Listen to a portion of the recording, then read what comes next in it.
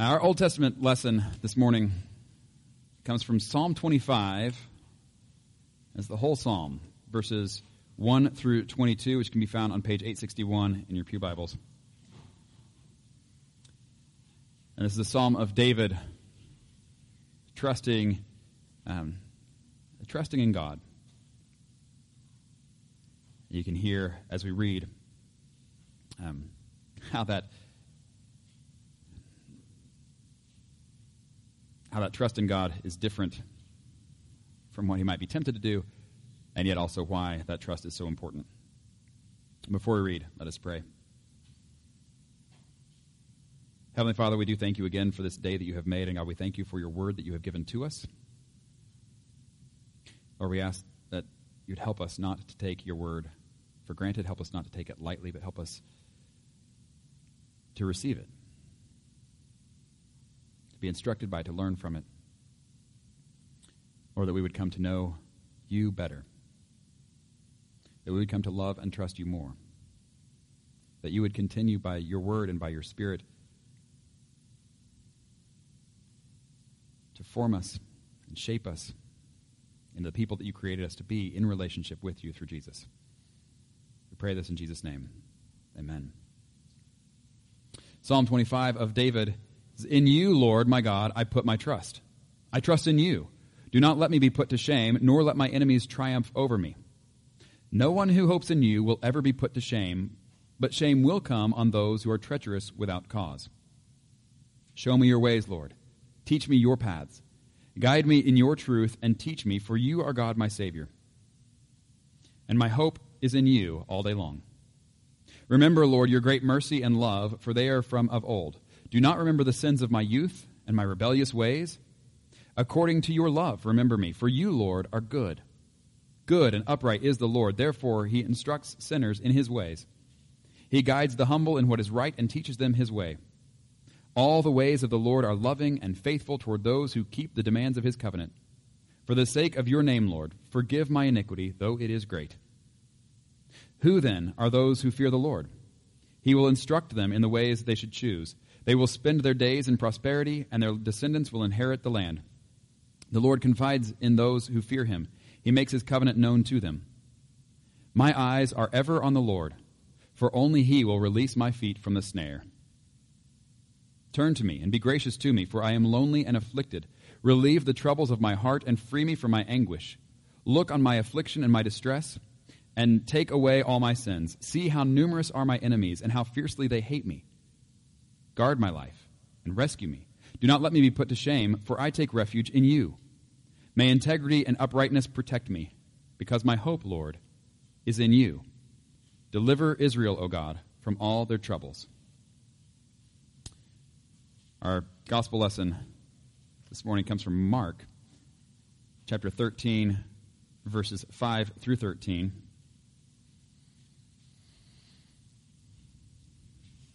It can be found on page 1580 in your pew Bibles.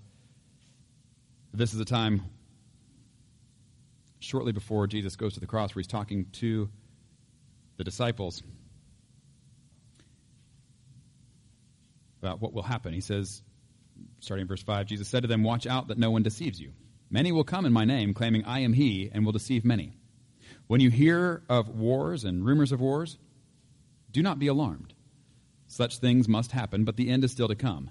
Nation will rise against nation and kingdom against kingdom. There will be earthquakes in various places and famines. These are the beginning of birth pains. You must be on your guard. You will be handed over to the local councils and flogged in the synagogues. On account of me, you will stand before governors and kings as witnesses to them. And the gospel must first be preached to all nations. Whenever you are arrested and brought to trial, do not worry beforehand about what to say. Just say whatever is given you at the time.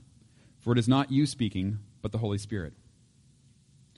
Brother will betray brother to death, and a father his child. Children will rebel against their parents and have them put to death.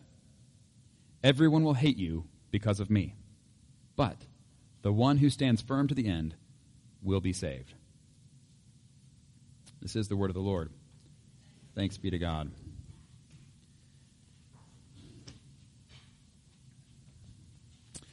Well, this morning we are going to continue in our series through the book of Philippians this summer, and as I mentioned last week when we kicked off this series, I am super excited about this particular series. And the book of Philippians is just one of my favorite books in the whole Bible. I don't know if you're allowed to have favorites, but if you are, I do, and this is one of them.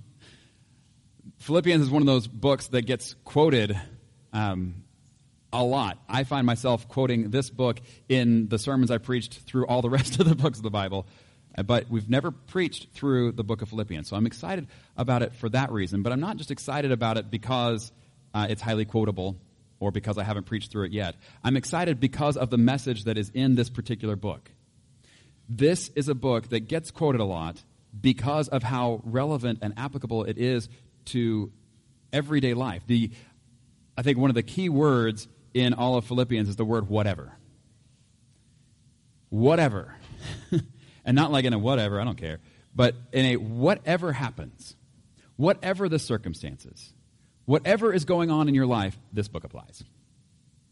Absolutely applies. And today is one of the reasons we really get to see why I love this book so much.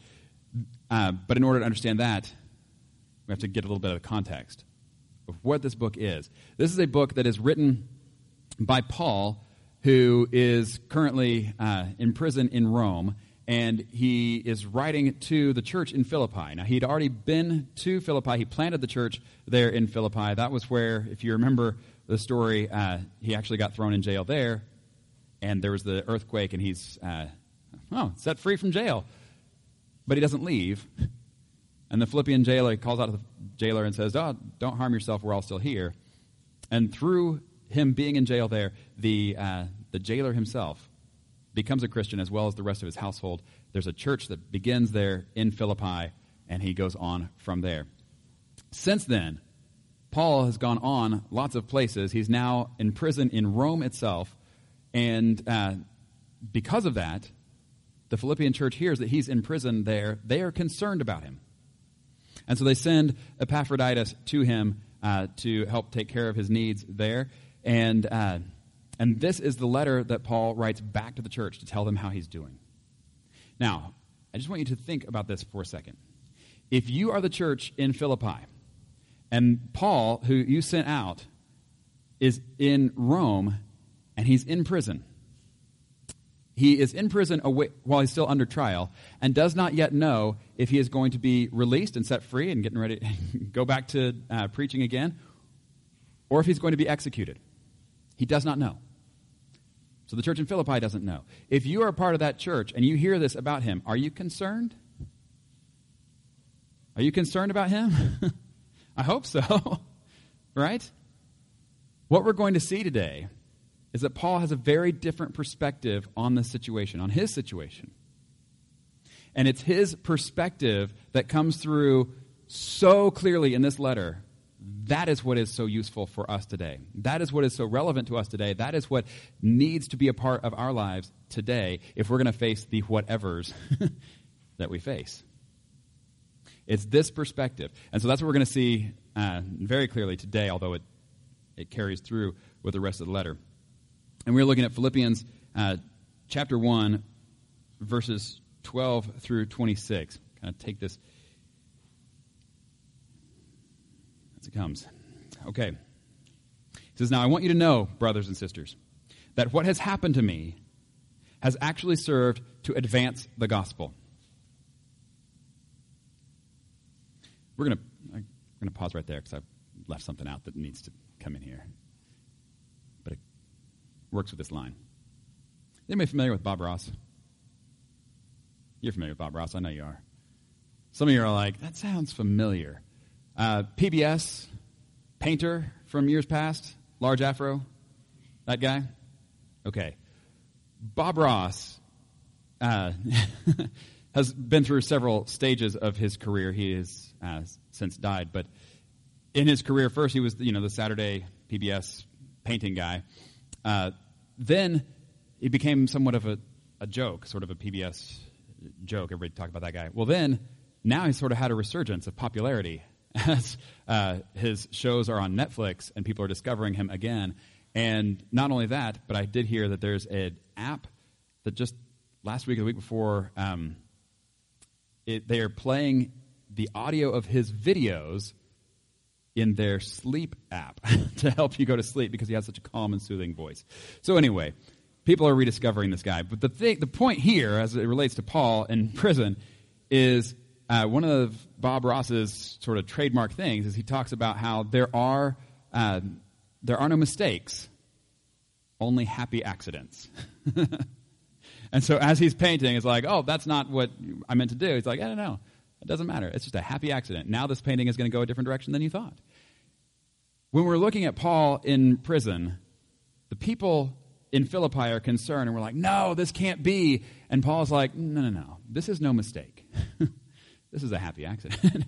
And it's not even an accident. This is a happy discovery of how God's plan is different than our plan. And so that's where in verse 12, where he starts, he says, "Now I want you to know, brothers and sisters, that what has happened to me, my being in prison in Rome, has actually served to advance the gospel." Because what is their concern? Paul, who we sent out from here, is supposed to be going around preaching Jesus to people who don't know Jesus, but now he's in prison. He can't go see anybody. This is really going to limit, this is going to restrict, this is going to end Paul's ministry. And Paul says it does not restrict it, it does not limit it, it does not end it, it actually has advanced it. Listen. He says, served to advance the gospel. As a result, it has become clear throughout the whole palace guard and to everyone else that I am in chains for Christ. And because of my chains, most of the brothers and sisters have become confident in the Lord and dare all the more to proclaim the gospel without fear. It is true that some preach Christ out of envy and rivalry, but others out of goodwill. The latter do so out of love, knowing that I am put here for the defense of the gospel. The former preach Christ out of selfish ambition, not sincerely, supposing they can stir up trouble for me while I'm in chains. But what does it matter? The important thing is that in every way, whether from false motives or true, Christ is preached. And because of this, I rejoice. Yes, and I will continue to rejoice. For I know that through your prayers and God's provision of the Spirit of Jesus Christ, what has happened to me will turn out for my deliverance. I eagerly expect and hope that I will in no way be ashamed, but will have sufficient courage, so that now, as always, Christ will be exalted in my body, whether by life or by death. For to me to live is Christ, and to die is gain. For if I am to go on living in the body, this will mean fruitful labor for me. Yet what shall I choose? I do not know. I am torn between the two. I desire to depart and be with Christ, which is better by far. But it is more necessary for you that I remain in the body. Convinced of this, I know that I will remain, and I will continue with all of you for your progress and joy in the faith, so that through my being with you again, your boasting in Christ Jesus will abound on account of me. Okay, first of all, do you hear it as he goes? The Philippians are concerned about Paul and his state. Does Paul sound concerned? He doesn't sound concerned, does he? What do you hear as sort of the theme of his his view on the thing, his situation? It's rejoicing, right? And because of this, I will rejoice. Yes, I will continue to rejoice. As he reflects on his situation, he's not all poor me. Look at what's happened. I went out trying to preach Jesus, and now they've been persecuting me. They throw me in prison. I can't go talk to anybody now. That is not his attitude at all. His attitude is one of rejoicing. What makes the difference? Where is his focus? His focus, if you'll notice, is not on what my plans were, but what on his plans are, right? It's not what I had in mind for what I was going to do, and now, roadblock. I'm in prison. I might get executed. But in fact, his view, he's got a kind of a twofold vision. One is his eyes are on Jesus, totally on Jesus. And that's what he's going to encourage the Philippians later in the letter. Fix your eyes there. But also on other people. So he is focused on who Jesus is and what he has done and is doing and has promised he will do. And he's also focused on other people, and so how his situation might affect them. This is why he's able to rejoice. If Paul's view is, I was going to go and do this thing, and now I can't do this thing because I'm in prison, that's a recipe for depression. But that's not where his view is at all. His view is on Jesus and on other people, and that is actually a recipe for joy. It's weird, but it is. And so we see this through several examples, and we've just read them all quickly, but I want to go back and help you sort of sort through these and dig these out. First of all, he says, I'm in prison. You might be concerned because I'm in prison. I'm not concerned. Here's why. The people in the palace, these Roman soldiers and authorities, they are now hearing about Jesus. They're hearing about him. If you go to the end of the letter, this is awesome. This is one of the coolest things. You go to the very, very end, you get those final greetings where it's like, oh, and so sends their greetings, so-and-so. And you kind of yada yada over that part when you're skimming through your Bible. You're like, I don't know these people. Look at this. Verse 22, he's sending the greetings back to Philippi. He says, all God's people here send you greetings, especially those who belong to Caesar's household. How cool is that? Right? How cool is that? The people in Caesar's household would not have been greeting the people in Philippi, especially not be greeting the church in Philippi, unless what happens? Unless Paul goes to prison.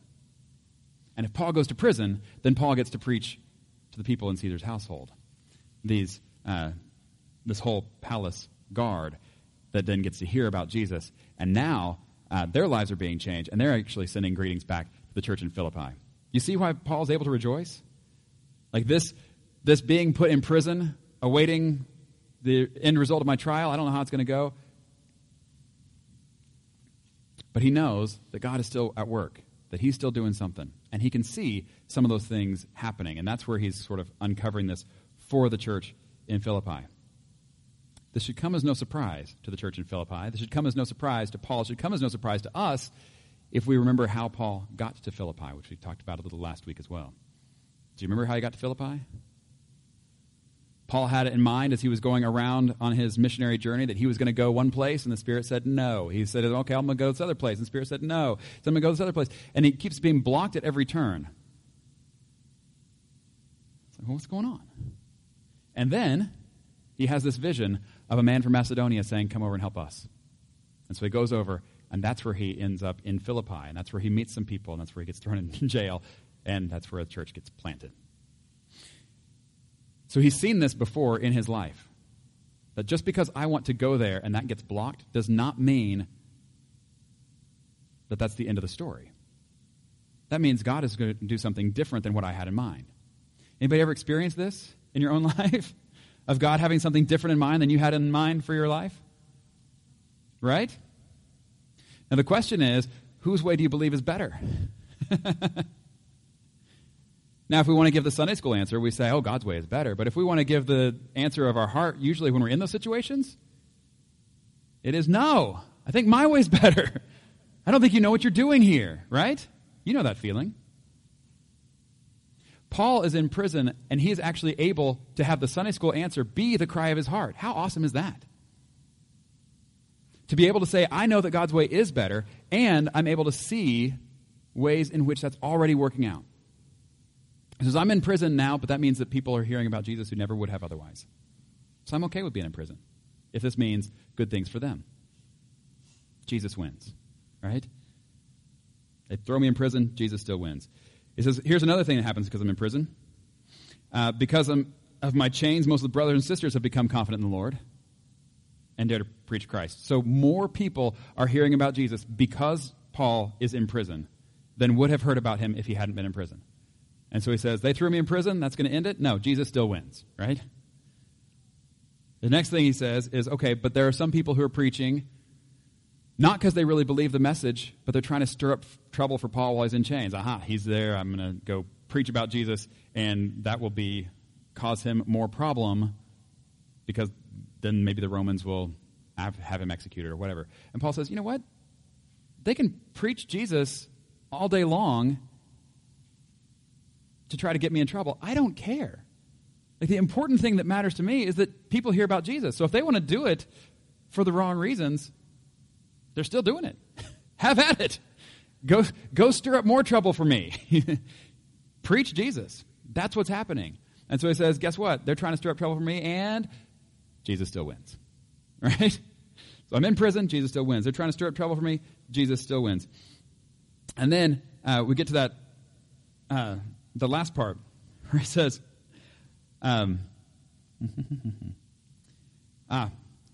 verse 19, I know that through your prayers and God's provision and the Spirit of Jesus Christ, what has happened to me will turn out for my deliverance.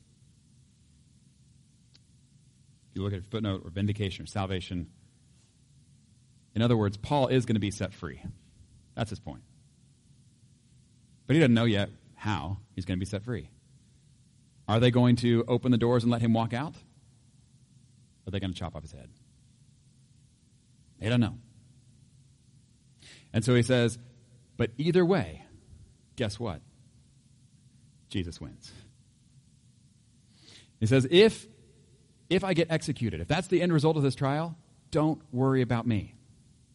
Don't be concerned. In fact, I'm kind of weighing these two out, and I think that might actually be better for me. Get to go be with Jesus. Not that Paul has a death wish. Not that he's going to take matters in his own hands and see that happen. But what he's doing is saying, look, I'm looking at the options before me, and I don't see how Jesus loses. If I get executed, Jesus still wins. I get to go be with him because he is the one who has saved me from all my sin. He is the one who has delivered me from all of that, and he will deliver me from death as well. That is the good news of the gospel, that we get to go be with Jesus even after death. But, he says, we also get to be with Jesus here and now. And so he says, if I go on living in the body, this will mean fruitful labor for me. I will continue to tell people about Jesus. He says, you know what? Now that I think about it, that's probably what's going to happen. Because it's probably better for you that I stay here and keep on preaching. That's probably what's going to happen. But either way, what he's pointing out over and over is whatever the circumstances are, whatever he finds himself facing, whatever the difficulties are, there's no mistakes. Just happy accidents, right? Except they're not accidents.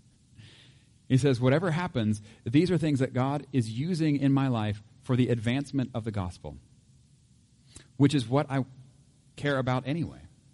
And so Jesus still wins through all of it.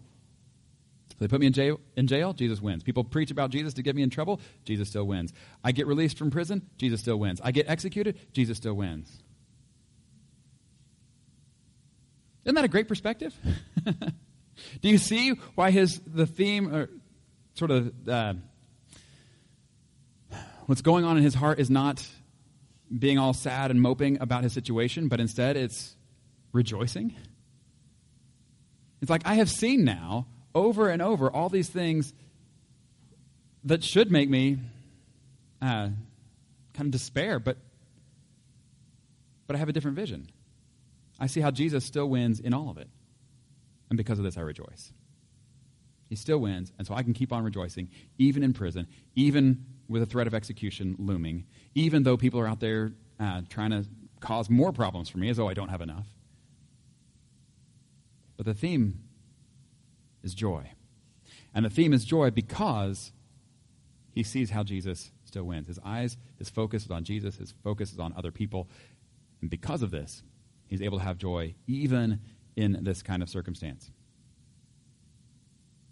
So, for us, do you see how this might help? To learn from Paul and his situation here, for us to have Jesus as our focus, other people as our focus, to quit all of the whining and complaining and grumbling about, well, I was going to do this and now I can't do that. Okay. What's Jesus doing?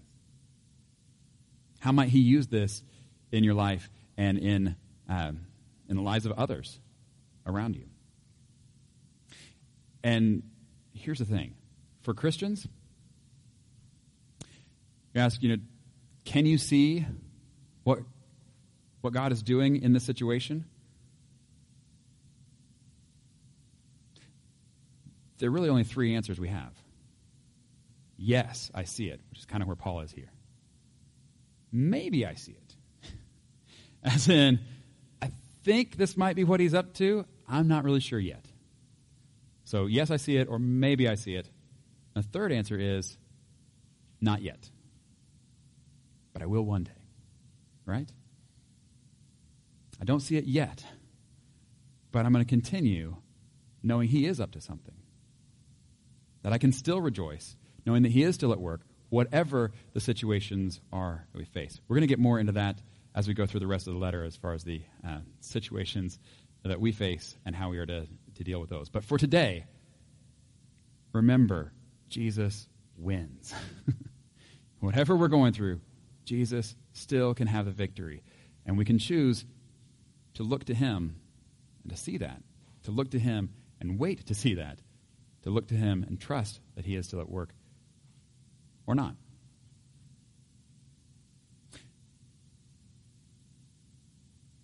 But if you want that same kind of joy that Paul is showing even when situations are terrible, might I recommend the former? Looking to Jesus, having him in focus and others in focus as well, that we would know this kind of joy in the Spirit. I hope so. In the name of the Father, the Son, and the Holy Spirit. Amen.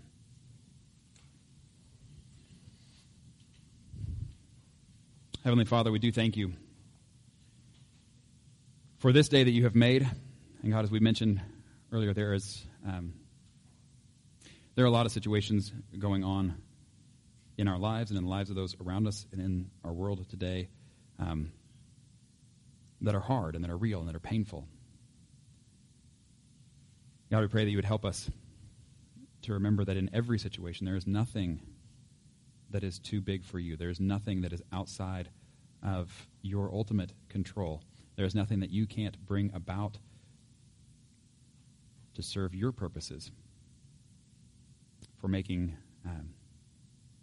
your world, making your people good and as they are meant to be. Lord, we pray that you would help us through all the distractions of our days to keep our eyes on Jesus. Help us to keep our eyes on what he's doing in us and especially what he's doing through us for the good of those around us. God, that others would know your love, would know your mercy and your grace. That they would know the good news of Jesus as well. That they too would know the peace that passes all understanding. That they would know the joy in the midst of every situation. Lord, we pray all these things in the name of Jesus, who taught us to pray, saying, Our Father, who art in heaven, hallowed be thy name. Thy kingdom come, thy will be done, on earth as it is in heaven. Give us this day our daily bread, and forgive us our debts, as we forgive our debtors. And lead us not into temptation, but deliver us from evil. Thine is the kingdom, and the power, and the glory forever. Amen.